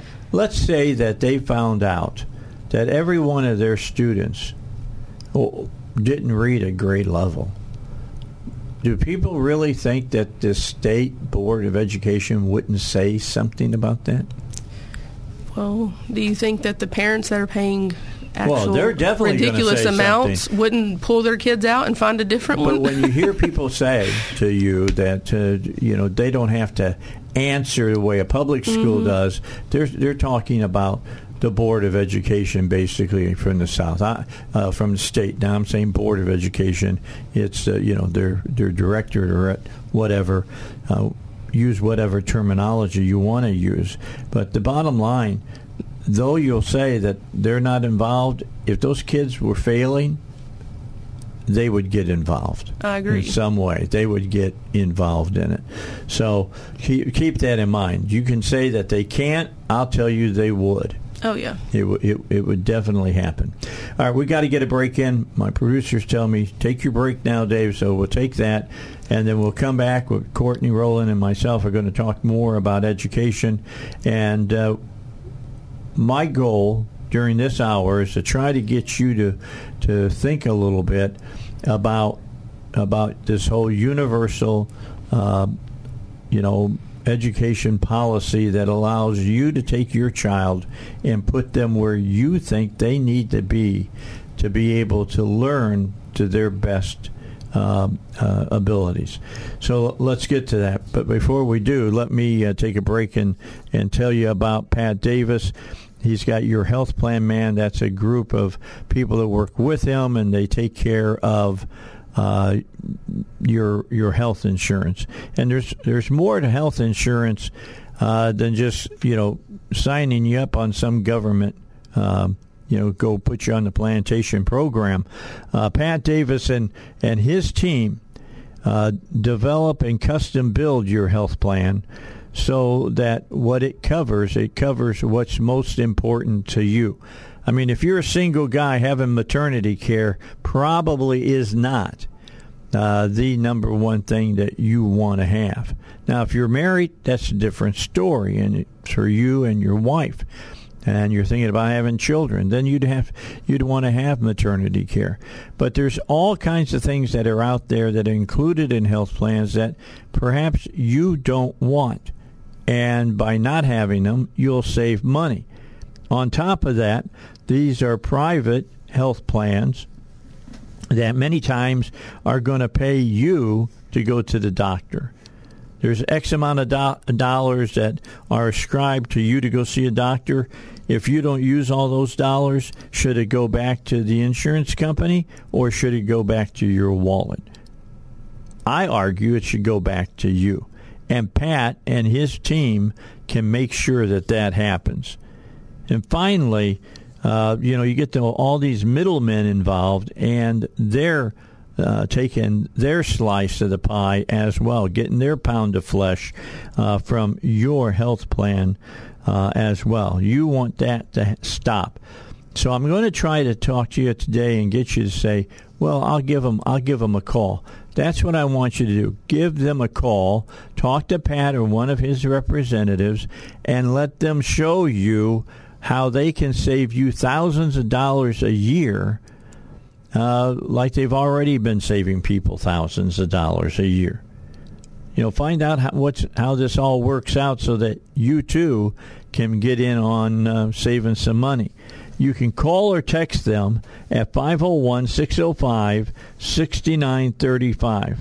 That's 501-605-6935, or visit them online at Your Health Plan Man. That's one word, yourhealthplanman.com. Well, and good to have her today with her. And she's gotten very, very involved in universal school choice. Now, this is going to become a topic of contention. I'm telling you, it will be a topic of contention coming in January. January 9th is when the new General Assembly will begin. I will begin my broadcast from over at the Capitol twice a week, Tuesdays and Thursdays, starting on the 9th, 16th, day after Martin Luther King Day. We'll start. And I'm going to have Doyle Webb, and I'm going to have also on with me is going to be, I'll come up with the name. I just forgot his name. And on the Thursday, Ryan Norris is going to be with me. And you want to be listening during the first few weeks about all of the fighting that's going to happen within committees and all of that, because there's going to be a lot of very, very, how's the best way for me to put this, special people coming into Arkansas to testify. And it's going to be interesting. It's not something that hasn't been done. It has been. 15 states right now and more are jumping in all the time. So, accordingly, you wanted me to make sure that people understood the difference between how the money is gathered to be spent for education. I mean, about 61 cents of every dollar that you're taxed for here in the state of Arkansas is going, and maybe even a little bit more, is going towards students to make sure that they get a, quote, public education. All that's going to happen here is that money is going to be attached to the student and will be determined by the parent where that money is going to so that they can attend that school. Yes. Okay, so explain why that's important. So,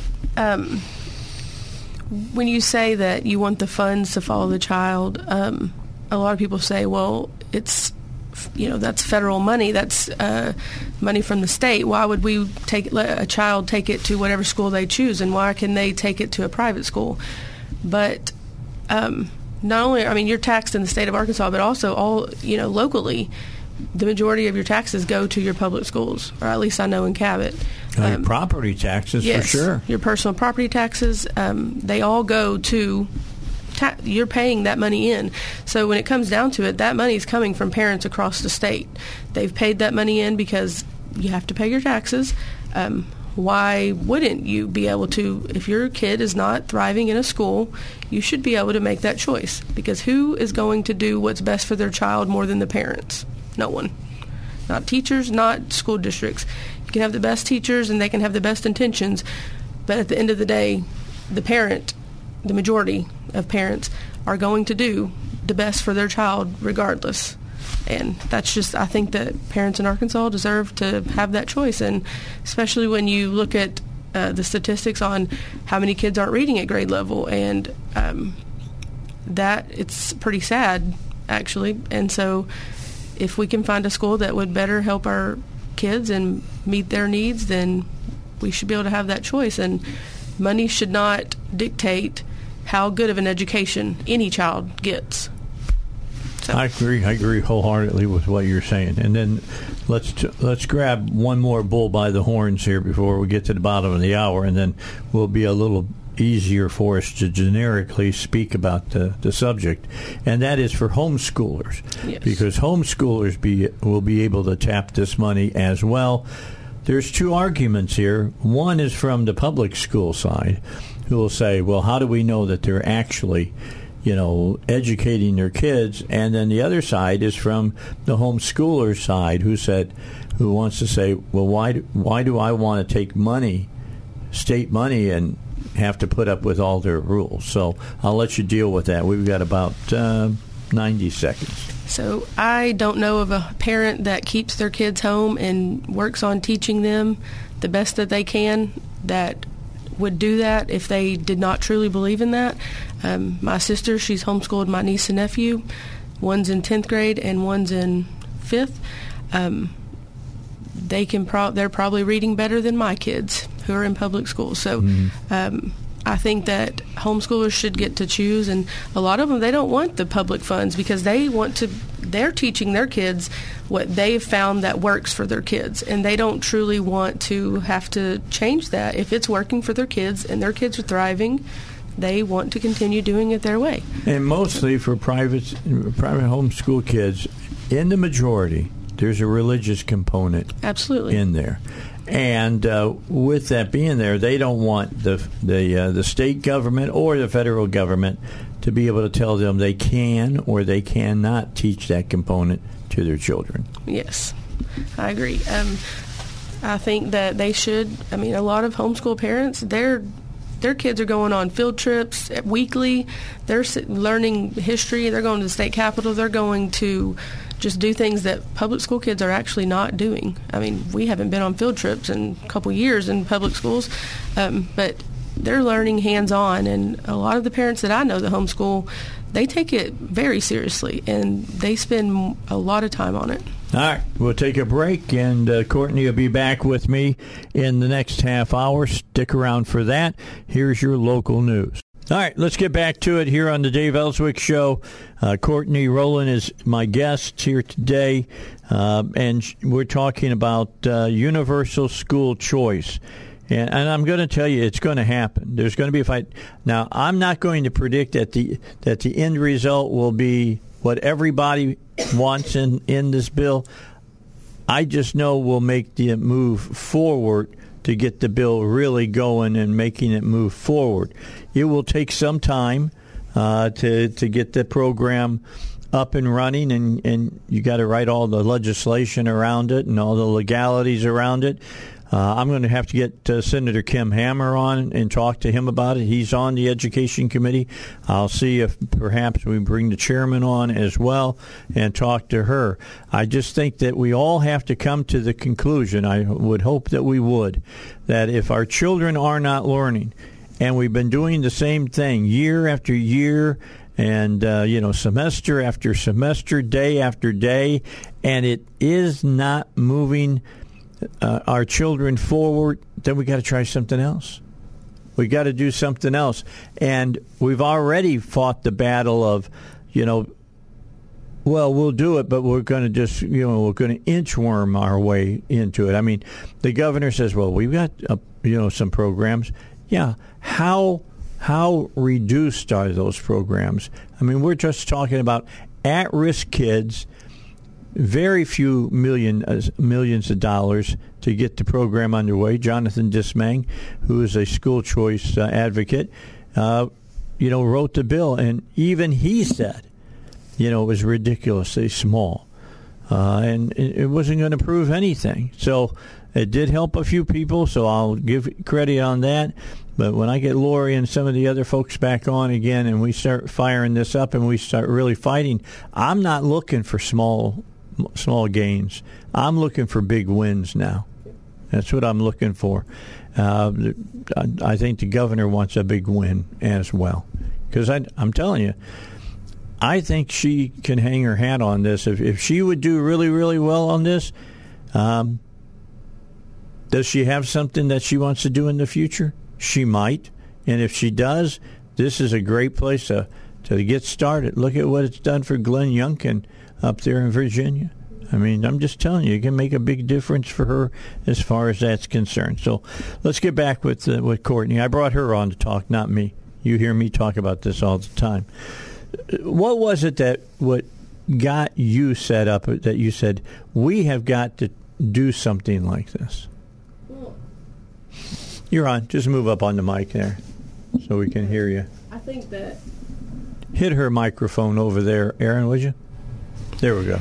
I think that whenever you look at how our kids are, just in Cabot, I know that we have, Cabot is a good school district, but there's issues along, with every school. But just Arkansas, our kids are not reading where they should be. And I think that if we think about the kids and not money, everyone should be for school choice.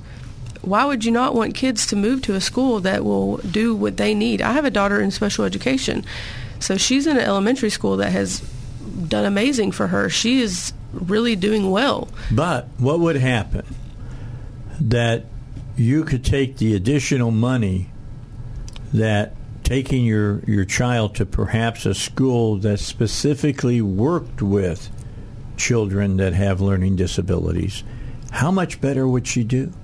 I can only imagine, because as much as her teachers work hard, they only have they have other kids, and all schools do. But I think that if there is schools that will be able to do better for her, and even my son. He does pretty well in school, but the older you get, the more issues, and in junior high, the issues in Cabot, it's pretty horrible, some of the things you hear. And I'm not willing to just sit back and just keep pushing my kids through a district that doesn't care, in my opinion. And that's pretty much across the state and across the country in most places. Our school districts, our school boards, they, for the most part, do not want parents that involved. And I think that if you have school choice and you have more schools wanting to come to that area, because now they can depend on public funds if the kids choose to go to that school. The school boards, they're going to maybe start thinking about, oh, well, maybe we should have listened to these parents and took them into consideration instead of just treating them like they're the enemy. And, I think they would say, hey, well, maybe the parents had a point.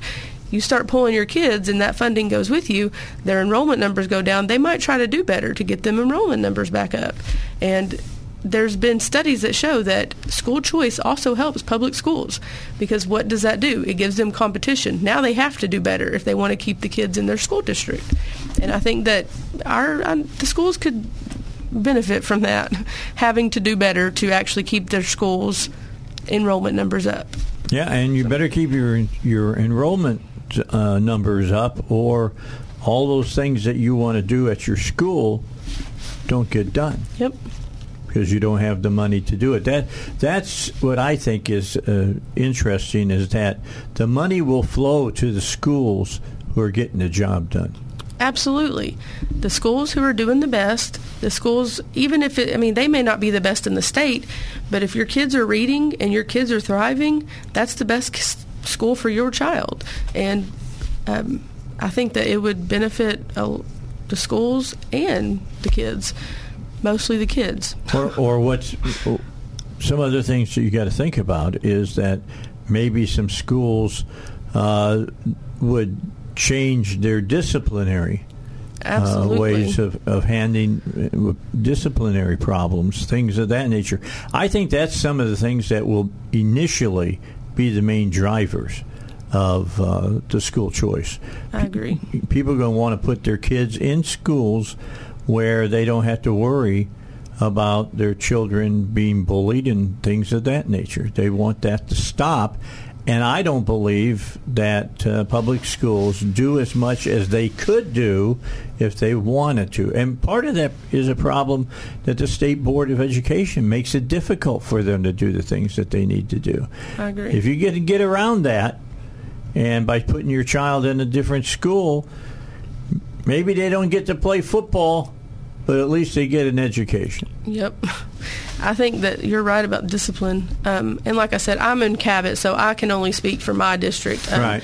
But I know that I have a son is at a junior high, and the things he tells me are absolutely ridiculous.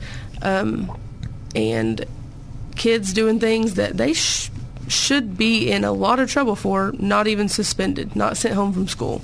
I actually know 3 paras that have worked in Cabot School District, and since during my campaign, actually, all 3 quit and pulled kids out of Cabot.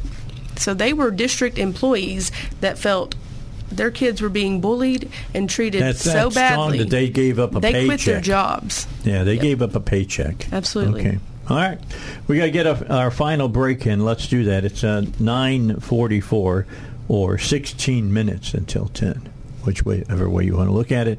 And we'll be back and finish it up here for a Tuesday talking about education. If you want to join in the conversation, if you've got something you feel like you want to say about this, here's the number to call, 501-823-0965.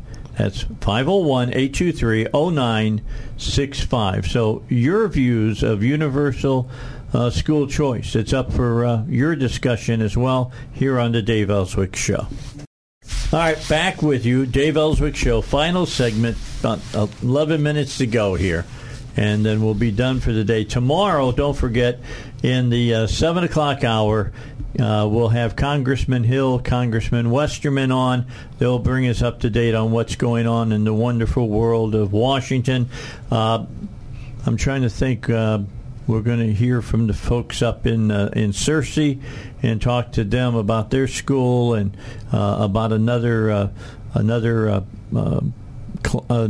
part of their school that you need to know about. They got some different things that they're working on. We'll talk about that tomorrow as well. And I'm trying to get the new chairman of the Republican Party of Arkansas on with us and see if we can make that work. I'll send him another text today to see if he can make it in at the 9 o'clock hour, because you need to know what he's thinking. You really do. We're not that far from Jonelle stepping down completely and him stepping in, Cody Highland stepping in and running the party. So I want to know some of his ideas.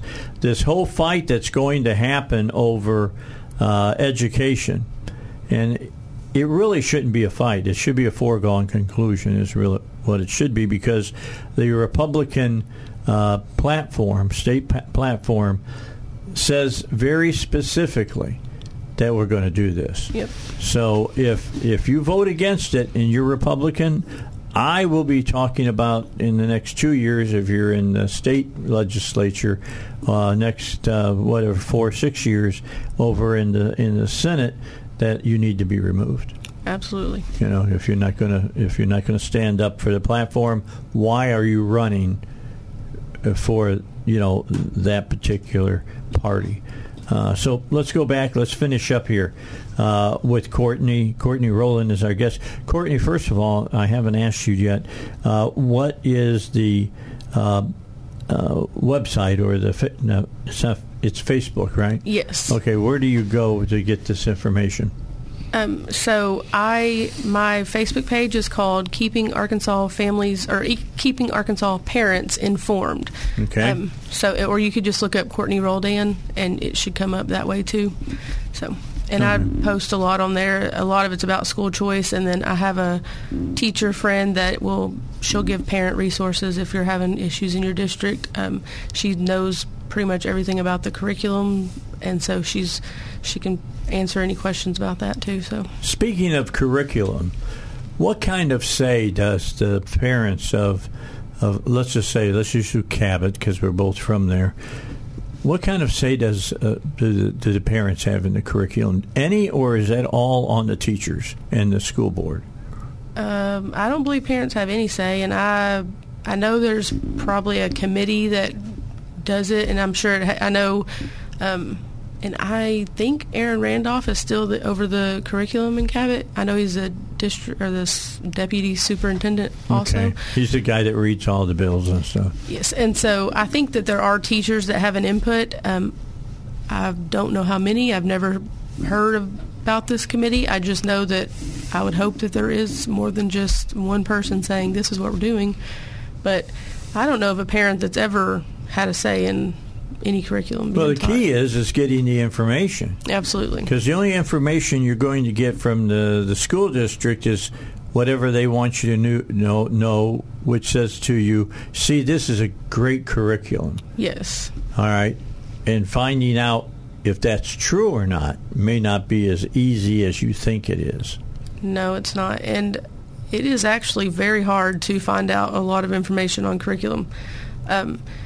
So I think that the answer that the Cabot School District has given is that they're using curriculum that is based on the state standard, and that's pretty much their answer. It's the only answer I've heard of. Look at how education's doing in the state, and then tell me that that's enough for you as a parent to say, oh, I'm fine with that. Yeah. I mean, that's just something I'm just saying. Use a little bit of cognitive thinking here goes a long way into saying that's a BS thing to say from, I think, the school board and the superintendent. I agree. I think I would have the information saying in XYZ schools, this is how the reading scores went up or math scores went up and things of that nature. If they can't offer that type of reasoning, then you have every right in the world to wonder if it's going to work or not. I agree. And they do list the curriculum on the website, but then you would have to go and research to try to figure out. Yeah, you got to research it yourself. Don't expect it's not them giving to do you a any lot. of it. Okay, so anyway, that's something to think about as well. Are you hearing? I mean, you talk probably to more people than I do about this kind of an issue, and you get a feel for what they're saying. What is your feeling that you're hearing out there? First of all, I know you've got a lot of teacher friends. Yes. All right. What are you hearing from them? Not a lot on school choice, I'll be honest. I don't know. Are they trying to be quiet because they don't want to go on the record? I know one has asked about the accountability or the following the standards of the state and about the public funds, but that's all I've had as far as teachers. But the parents I've talked to, they're ready. They're ready, and they've said, let me know when it's time to email legislators. You just let me know what I can do to help. That's what I'm hearing from many, many parents. So for our state legislators up in the Cabot area, Evans, and I'm trying to think of who's the state senator? Ricky Hill. Ricky Hill. I hear that Ricky Hill is not real positive about, universal school choice. As far as how I don't know. He's never said that he didn't agree with it. I know he said that he believes it's going to happen. Okay. So he just recently told me that. Thinking something that might happen versus do you agree with it or not, that's a different story. Yeah. All right. I'll have to show up here at our next state meeting for the Republican Party up there in Lonoke County and just kind of pull both of them to the side and talk to them a little bit and see how they're feeling about it. And I believe Brian Evans is for school choice. He's on the education committee. To him about yes, I have too. He's a great guy, and I've talked to him often, and so. It's going to be interesting because you get that stuff out and get it on the floor of the House and the Senate. There's going to be some give and take out there. I'm looking forward to that. I don't know if the governor-elect, I know that she's met with the caucus a few times, and I'm talking about the Republicans now. Why would you meet with the Democrats? But meet with the Republicans because you got supermajorities in the House and in the Senate. So I'm sure she's going to answer questions that they might have that they can take back to their constituents and say, well, here's what the governor told me. They're going to do it this way, and we're going to make it happen. So I'm excited. I'm looking forward. That's why I invited you to come on. Yes. You're one of the grassroots people that are out there. There's more than just you. They're all over the state of Arkansas, and we're going to have them on from time to time. We're going to have Ryan Norris on from, of course, his organization, and he's got several people he's going to be bringing in that are what I call the big shots, the people who have been known for school choice, Miss Lincoln and some others that'll be appearing here on the show, and we'll hear them probably while they're in the Capitol. And when I'm at the Capitol, you'll be hearing from all kinds of elected officials about that. Like I said, first day, which will be the Tuesday after the first meeting, we're going to have Doyle on, and we're going to have Roby Brock on, talking specifically about education. And we'll have a lot of questions, and we'll be trying to get a lot of people on to get answers to those questions. If you'll stick with me, we used to do this all the time, and then COVID started, and I got cut out from being at the Capitol and stuff. Now we'll be there, and instead of doing it in the afternoon, we're going to do it in the morning. And we should be able to catch a lot of these people right after they come out of their committee meetings and find out what they're talking about. Remember what I always say about committees. It's where bills go to die. All right? That's what committees are for, to kill bills, not to pass them. I'll be going up to the state capitol myself so I can listen. Keep up on it. You got to keep up on it. They change from day to day, hour to hour, minute to minute at times. It gets pretty wild and crazy. All right, that's going to wrap it up here for today, here on the Dave Elswick Show. Again, don't forget that tomorrow we're going to be talking with our congressman and our senator, or our congressman, not a senator, congressman from District 2 and District 4, and find out what they have to say about what's happening during the lame duck session that's going on right now. What are the Democrats up to? We got to keep an eye on them. Make sure they're not trying. They're going to try to get a big omnibus bill through. I don't think they can get it done. And we'll talk to them about that tomorrow, as well as we'll talk to Harding University and see what kind of graduate program, new one they got coming up that you should know about as well. Until tomorrow, you have a great day. Try to stay as dry as you can this afternoon and drive slower, and don't get in somebody's trunk. And then away went Rudolph, whizzing like a shooting star.